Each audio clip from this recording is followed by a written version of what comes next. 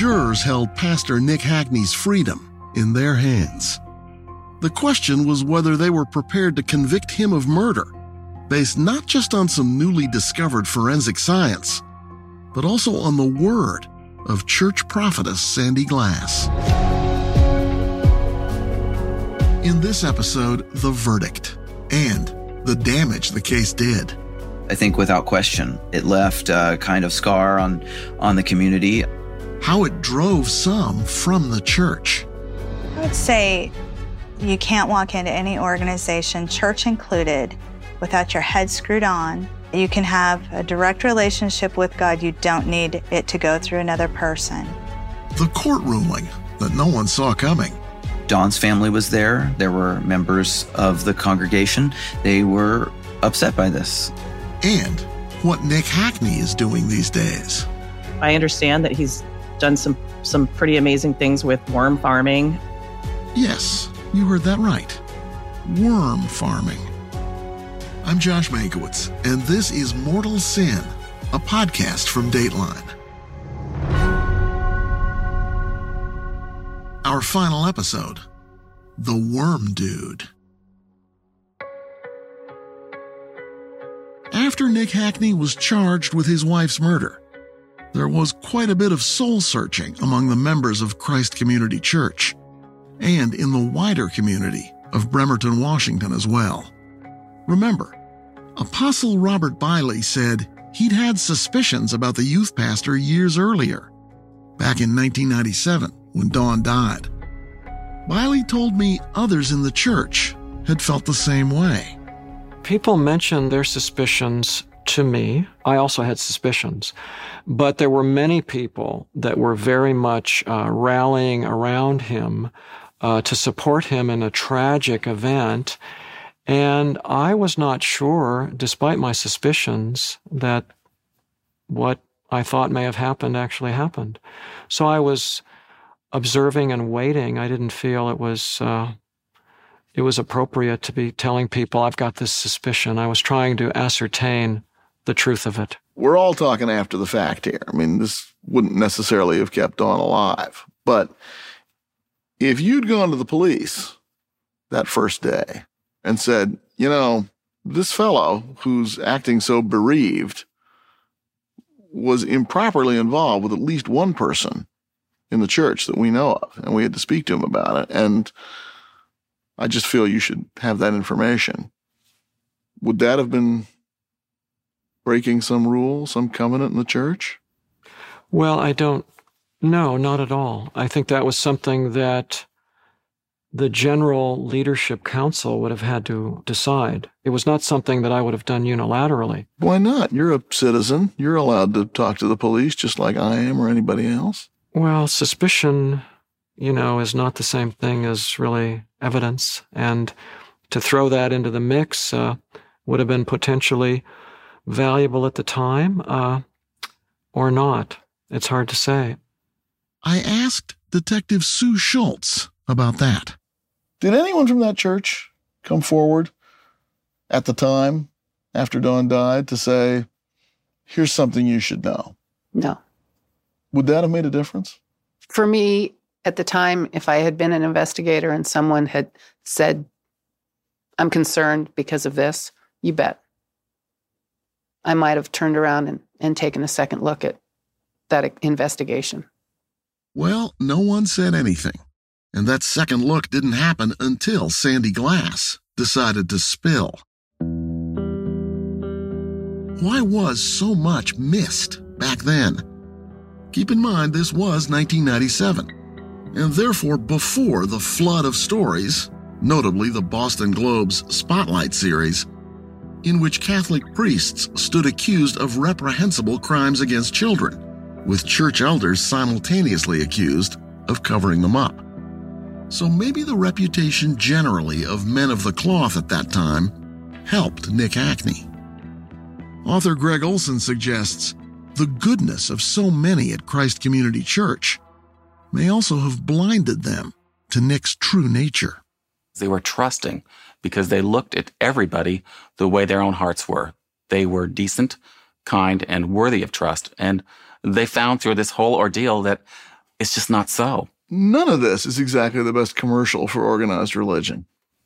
Well, it's religion. When man gets involved and decides to rewrite the rules, then there are going to be problems. And that's what happened in that church over there in Bainbridge. Definitely. Justice delayed is allegedly justice denied. 5 years to the day after Dawn Hackney died, her husband ultimately did have his day in court. It was December 26, 2002, when jurors announced they had a verdict. They'd spent just a few hours deliberating. Their verdict? Guilty of aggravated first-degree murder. Annette and Craig Anderson had no doubt the jury got it right. I believe that he's a murderer. I believe that makes sense for everything I saw him do and heard him say, and his attitudes and his extraordinarily huge ego. We always thought he was innocent until we found out the whole story. And it shows that he had motive. He had, plans. The motive was to be with Sandy, or to be with Sandy and a succession of other women. Dawn's mother, Diana Parmalee. Knowing that he murdered Dawn, I have a tremendous amount of guilt, knowing that I could have done what I did. I don't know if it's possible to even count the number of times Nick betrayed you. I know that now. Mm-hmm. But you still blame yourself. For what I did, yes. You going to get over that? I don't know.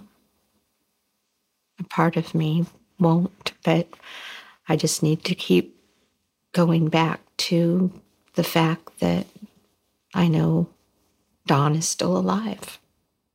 She means alive in heaven. Nick Hackney was sentenced to life in prison without the possibility of parole. He appealed that conviction. Now, as you know, most appeals go nowhere. This one would be very, very different.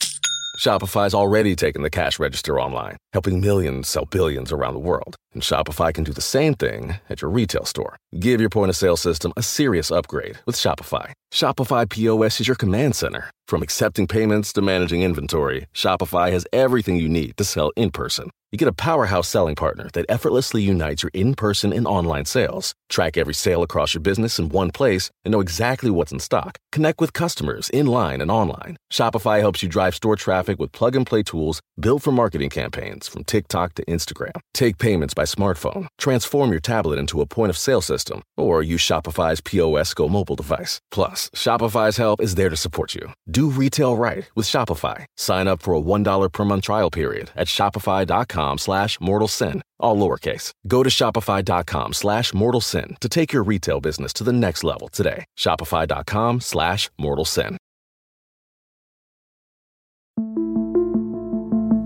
I think without question, it left a kind of scar on the community. Josh Farley is now an editorial writer for the Seattle Times. But when Nick Hackney's appeal was working its way through the courts, Farley was a reporter covering it for the Kitsap Sun newspaper. He says the proceedings surrounding the appeal reopened some old wounds from the case. I think there was some mistrust that was created by someone who we put in our faith leaders so much confidence that they are the most righteous, that they follow a moral compass. That they're better than the rest of us. That they're maybe more righteous and more moral than the rest of us because they're giving us those lessons. And then what? When they let you down, it's worse. It is. Nick Hackney's appeal was unusual. Remember, he'd been convicted of aggravated murder. The jury found the aggravating factor was Nick's having set the fire in the course of killing Dawn. And that's why he was given life without parole. In his appeal, Hackney did something kind of astonishing. he used the same evidence that had convicted him, the lack of soot in Dawn's lungs, to argue that the murder was over before the arson began. Nick's argument at appeal was essentially the fire was just a cover-up. It wasn't part of the murder. She was already dead by the time the fire started. Right. In 2007, the Washington State Supreme Court agreed with Nick Hackney and overturned his life with no parole sentence. In this case, the state Supreme Court ruled that because the arson didn't have anything to do with Dawn's death, that is, sadly, she was already dead. She'd already passed away. That could not be used as an aggravating factor. And when the jury did that, it was incorrect. That meant Nick would have to be resentenced, and he would now have the opportunity to walk out of prison someday. 11 years after he was convicted, Nick Hackney once again walked into Judge Anna Laurie's courtroom for resentencing. Reporter Josh Farley attended the hearing. Dawn's family was there. There were members of the congregation. They were upset by this, that he would have a chance to leave prison. Mr. Hackney did not say anything at resentencing, but I remember that he wrote a letter to the judge and continues to profess his innocence. It's my understanding. Yeah. In that letter, he said, "I am not guilty. Whatever else I may have done, I did not murder my wife." So he's simultaneously arguing, well, she was already dead by the time I started the fire, but I didn't do it. I don't quite get that. Yeah, there seems like a disconnect there. What he wants to communicate to the judge is what he communicates. And it's not really part of the case. I mean, it doesn't really, you can say that in a letter to the judge, and it doesn't really fight the argument that your lawyer just made. Exactly. I remember sitting in Kitsap County Superior Court, the wood paneled walls, and she's coming to make her decision on how to resentence. She believed that he committed this crime and that she had an obligation to go with the harshest sentence possible under the law. And it's going to be a finite sentence. He's not going to have a life sentence without the possibility of parole anymore. The likelihood he will get out of prison becomes clear. And the chance that you're going to encounter Nick Hackney on the sidewalk or in a pulpit just got a lot bigger. Certainly there is that chance. And that is part of the correction system, is that most people will get out. Most people do not have aggravated life sentences. Most people do receive finite sentences. This time around, Judge Laurie sentenced Nick Hackney to 26 years and 8 months. By now, he's already served a lot of that time. He'll likely serve even less time than that. I talked with former prosecutor Claire Bradley about why that is. Nick's appellate victory had the effect of shaving some years off his sentence, and he might actually get out here among the rest of us one of these days. Yeah, I think it's 2025, which is right around the corner. In Washington State, we have standard range sentencing, and the judge has to sentence within that range. We don't have parole in Washington, but we have what's called earned early release. And so if he is good in prison, he gets an automatic 15% off of the sentence. And so he's behaved in prison, and so he's going to get that earned early release for sure. And then what happens? Maybe you'll be surprised. Or maybe you had a prophecy this was coming. I also understand that once he's released, he wants to go back to the ministry. Well, forewarned is forearmed. Correct. Now, wait until you hear what Nick Hackney has been doing in prison.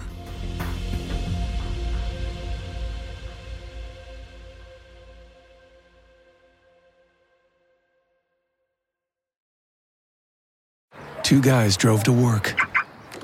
Neither guy wore a seatbelt. One guy got a ticket. One guy didn't. The same two guys drove home. One guy wore a seatbelt. One guy didn't. One guy made it home.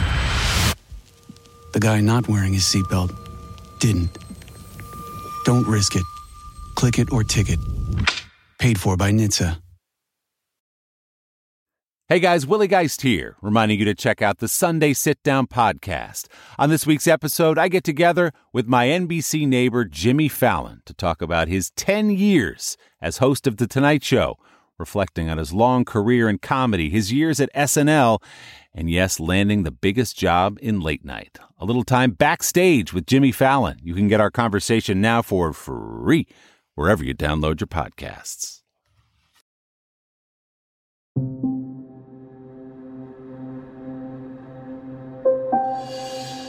It's now been more than 25 years since Don Hackney died. Christ Community Church no longer exists. The congregation split, and what remained of Nick's flock then collapsed under the weight of their pastor's misdeeds, both moral and legal. The building that once rang with Nick's voice was put up for sale. For some of the former congregants, the pain is all that's left. They accepted him into their homes, and all the while he's doing all of this stuff with women, not to mention that he murdered his wife. That's former prosecutor Claire Bradley. Once everything came out and he was charged, I think it was really a slap in the face and really a very bitter pill for people to swallow, that they had supported Nick Hackney and believed him when he said nothing was going on. Life has moved on for the people in this story. Pastor Bob Smith passed away in 2021. He was 73. Robert Biley now leads a church in Gig Harbor, Washington. Sandy Glass and her husband Jimmy divorced in 2002. She has since remarried. And what about Nick? Well, listen to this. In March 2014, Nick Hackney, convicted murderer and disgraced former pastor, walked on stage at the Monroe Correctional Complex in Monroe, Washington. He was wearing gray prison garb and a blue apron with the name Nick on it, along with a cartoon image of a worm. Nick Hackney has aged. It looks like he's lost a lot of his hair and shaved down what's left. Now he has a goatee. And he still has that gift of gab, as you can hear in this recording of the TED Talk Nick gave that day. He called himself the Worm Dude. So I imagine right about now, some of you might be asking yourself, how exactly does a prisoner become known as the Worm Dude? Well, I'll tell you, 13 years ago when I came into the prison system, I wasn't looking for one of those cool, tough guy handles like Spike or Mayhem. But I'm pretty sure if I could have chosen a name, it wouldn't have been the Worm Dude. Nick was talking about what he's made his prison mission, preaching the benefits of using hungry worms to compost the food waste generated by the correctional facility that is now his home. Now, not a lot of guys in here today are going to brag to you about the food, but the worms absolutely love it. He explained to a literally captive audience that he's trying to train his fellow inmates in what he calls sustainable principles. Nick Hackney says he wants to help prisoners feel their lives and actions count for something. The sustainable prison would have a mechanism for identifying those individuals whose continued incarceration is no longer a benefit to society, and redirect resources to those inmates who need more tools to be successful. He's also become an activist and writer, advocating for criminal justice reform, writing pieces on topics including post-incarceration re-entry, prison recidivism, and free speech in prisons. And as you can hear, this former preacher can still hold a crowd's attention. This is going to sound weird, but every morning, the bars to my cell open, and I go out to the worm farm. I feel like I have 6 million worms counting on me every single day. Nick is currently housed at the Washington Corrections Center in Shelton, Washington. And here's something you might find interesting. Remember Nicole Matheson, the church member Nick pursued? He proposed to her, and they got married in 2005 while Nick was locked up. They divorced in 2011.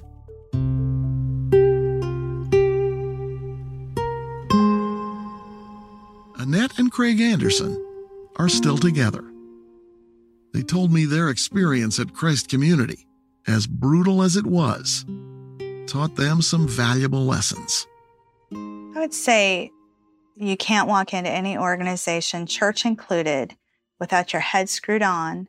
You cannot abdicate yourself over to people, no matter who they claim to be, and that you can have a direct relationship with God. You don't need it to go through another person. Those are the lessons that I take away. And the moment somebody else starts interpreting what God wants and telling you that you need to follow along that line. Right. Be suspicious? Absolutely. When I interviewed him, Craig Anderson told me he forgave his wife. Their marriage, he said, was too important to throw away. And there's something else they held on to as well. Maybe the most amazing thing out of all this to me is that the two of you didn't lose your faith. Right on. The Andersons now live in Oregon. Former prosecutor Bradley told me she has stayed in touch with them. I went down to Oregon, actually, to talk to them before the trial, just to kind of like give them a heads up of what trial's going to be like. And they invited me into their home. They were just absolutely lovely and really open about the troubles that they were having and how they were able to turn it around. And I was just like in awe of them being able to put that behind them and be so strong now. When I talked with her after the trial, Dawn's mother, Diana, who went through so much, was philosophical about it all. My belief is that we, as Christians, are not supposed to know everything. God's ways are not our ways. And it's not God that does the evil in the world. In this case, it was man. It was man, and also I believe it's Satan. There is God, there is also a devil. And this was the devil. That does the bad in the world, yes. And she said she had found comfort after all of the hardship. The comforting fact that I know that Dawn is still alive, and I do sense her presence, is just the wonderful support system that I have. These are happy cheers now. The support of the wonderful man that God blessed me with. I truly believe, because God was the one that told me that I loved the man I'm with now. And I questioned that at first. I said, "Are you sure?" But he definitely is the right one.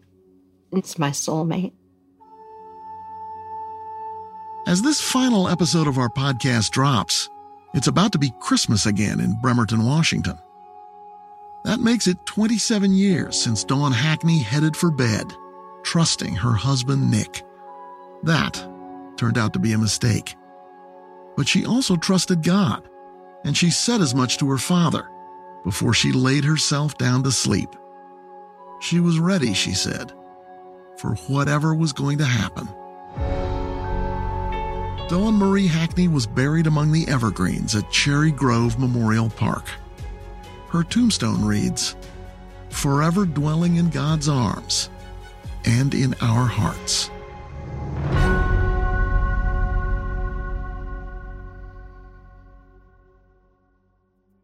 Mortal Sin is a production of Dateline and NBC News. Jessica Knoll is the producer. Brian Drew, Kelly Laudine, and Marshall Hausfeld are audio editors. Carson Cummins and Kiani Reed are associate producers. Adam Gorfain is co-executive producer. Liz Cole is executive producer. and David Corvo is senior executive producer. From NBC News Audio, sound mixing by Bob Mallory and Catherine Anderson. Bryson Barnes is head of audio production.